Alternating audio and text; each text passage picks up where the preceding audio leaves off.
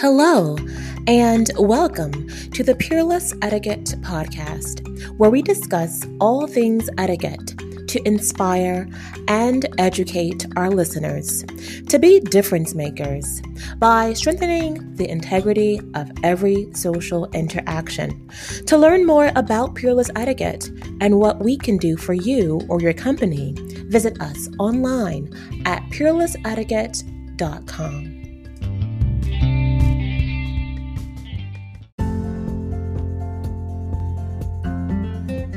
This episode is all about help for the hostess.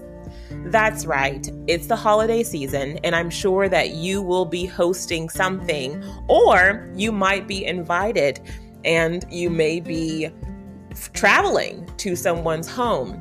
However, if you are a guest and you're traveling to someone's home, make sure that you are a gracious guest and you don't make it difficult on them, because host and hostess have such a hard time as it is already trying to keep everyone happy and things running smoothly. But host and my hostess, I have 3 tips for you today, okay? First tip is cater, don't cook. Catering food for the holidays ensures everything comes out perfect, and it allows you to accommodate the many diet restrictions others may have as well. So think about that. If you have a friend who's coming over who's a vegetarian, or someone who's doing the keto diet, you can have things there to accommodate their diet, and you can let the caterer know in advance so that they can have their special meals. Catering is easy and affordable, because once you factor in the time it takes to create the shopping list, put away the shopping items, cook the food, clean up afterwards, and also factoring in anything going wrong during the cooking process, you realize that catering the food is actually smart. Because I see so many hosts and hostess who they want to cook everything. And when they cook everything, what happens is they're tired by the time their guests arrive. Their guests are arriving to someone who has been working all day. They're not dressed how they want to be dressed. They aren't able to sit down and introduce people and do what hostess are supposed to do. So hostess, your job is to make sure that everyone feels comfortable. And you can't do that if you're tired because you've been working all morning. So I would say cater the food. All your job should be is setting it up nicely and putting some centerpieces on the table, setting your table how you want it, and keeping the mood light and fun, okay? The next tip after we have the food situated is, what will your guests be doing? Don't think that your guests just want to sit around and talk to each other. They might want to be active and do something. But before you allow them to be active and play games or partake in whatever you've planned, I was at someone's home the other day and I was presented with a phone check. That's right. A phone check. So, you know how you go to restaurants up north and they check your coat, right?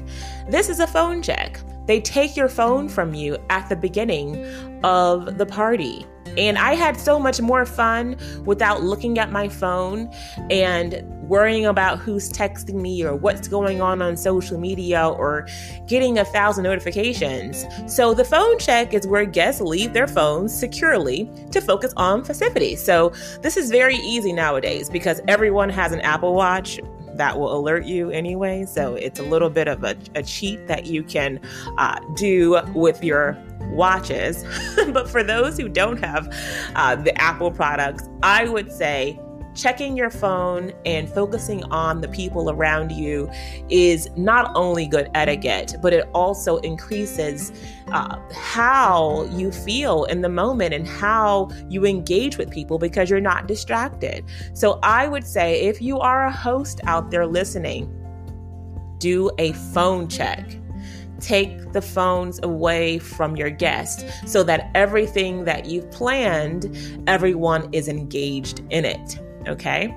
Now, I'd say this as well for tip number 3 is you want to make sure that there's things for your guest to do. So plan an itinerary of things that will happen throughout the course of your guest arriving to get everyone excited and motivated to participate.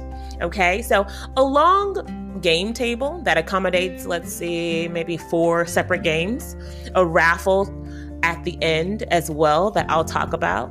But let's talk about that game table.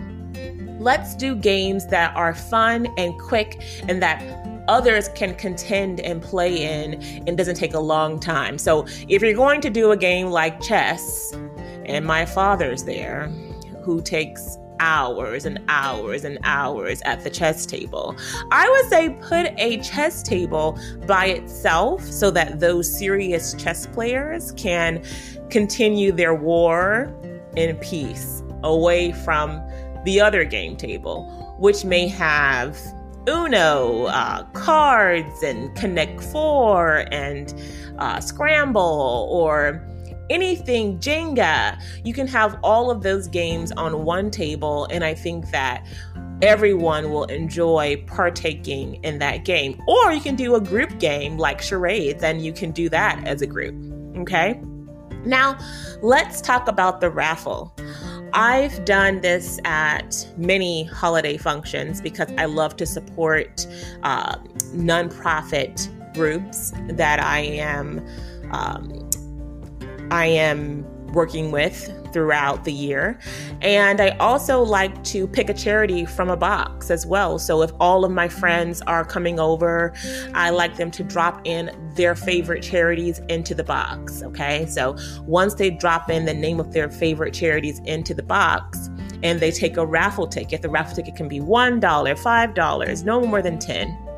And everyone gets a raffle ticket. And what happens is the raffle is you pick the charity out of the box that all the money that you collected will go to. And once the person who won the raffle, they can receive a gift.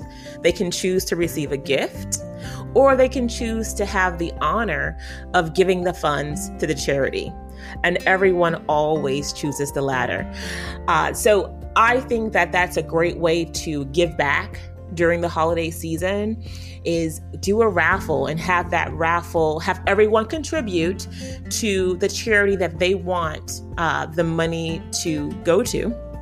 And at the end of the day, when the person it has won, they are the ones to present the funds to the charity. So I think that you should add that to your holiday festivities this year. The last and final tip is the playlist. Every guest should contribute to the playlist. Call them up, text them, ask them what their favorite songs are. It can be 2 songs. It could be their favorite song. It could be their favorite holiday song. But everyone at your event should be a part of the playlist during your events, because it just feels good when your favorite song comes on. Everyone feels better when they hear their favorite song. They can't stop dancing and moving when their song comes on. And you might want to create 2 playlists though. One for when your guest is up and about, and another one for dinner time when everyone's sitting down. You don't want anything coming on like hard rock or hip hop right when the food is served. So I would say to make sure that you plan your playlist in advance so that everything is on autopilot for you. And people are surprised to hear their song come on. And most people don't know that you're even making a playlist. You just call them up and ask them what their favorite songs are, and they share it with you. And then when they hear it, they're like, oh, that's why you called me to get my favorite song. So Those are 3 tips, okay? Let's go over them one more time. Is cater, don't stress yourself out. Number 2 is phone check your guest, as well as make sure that your guests have something to do once you phone check them.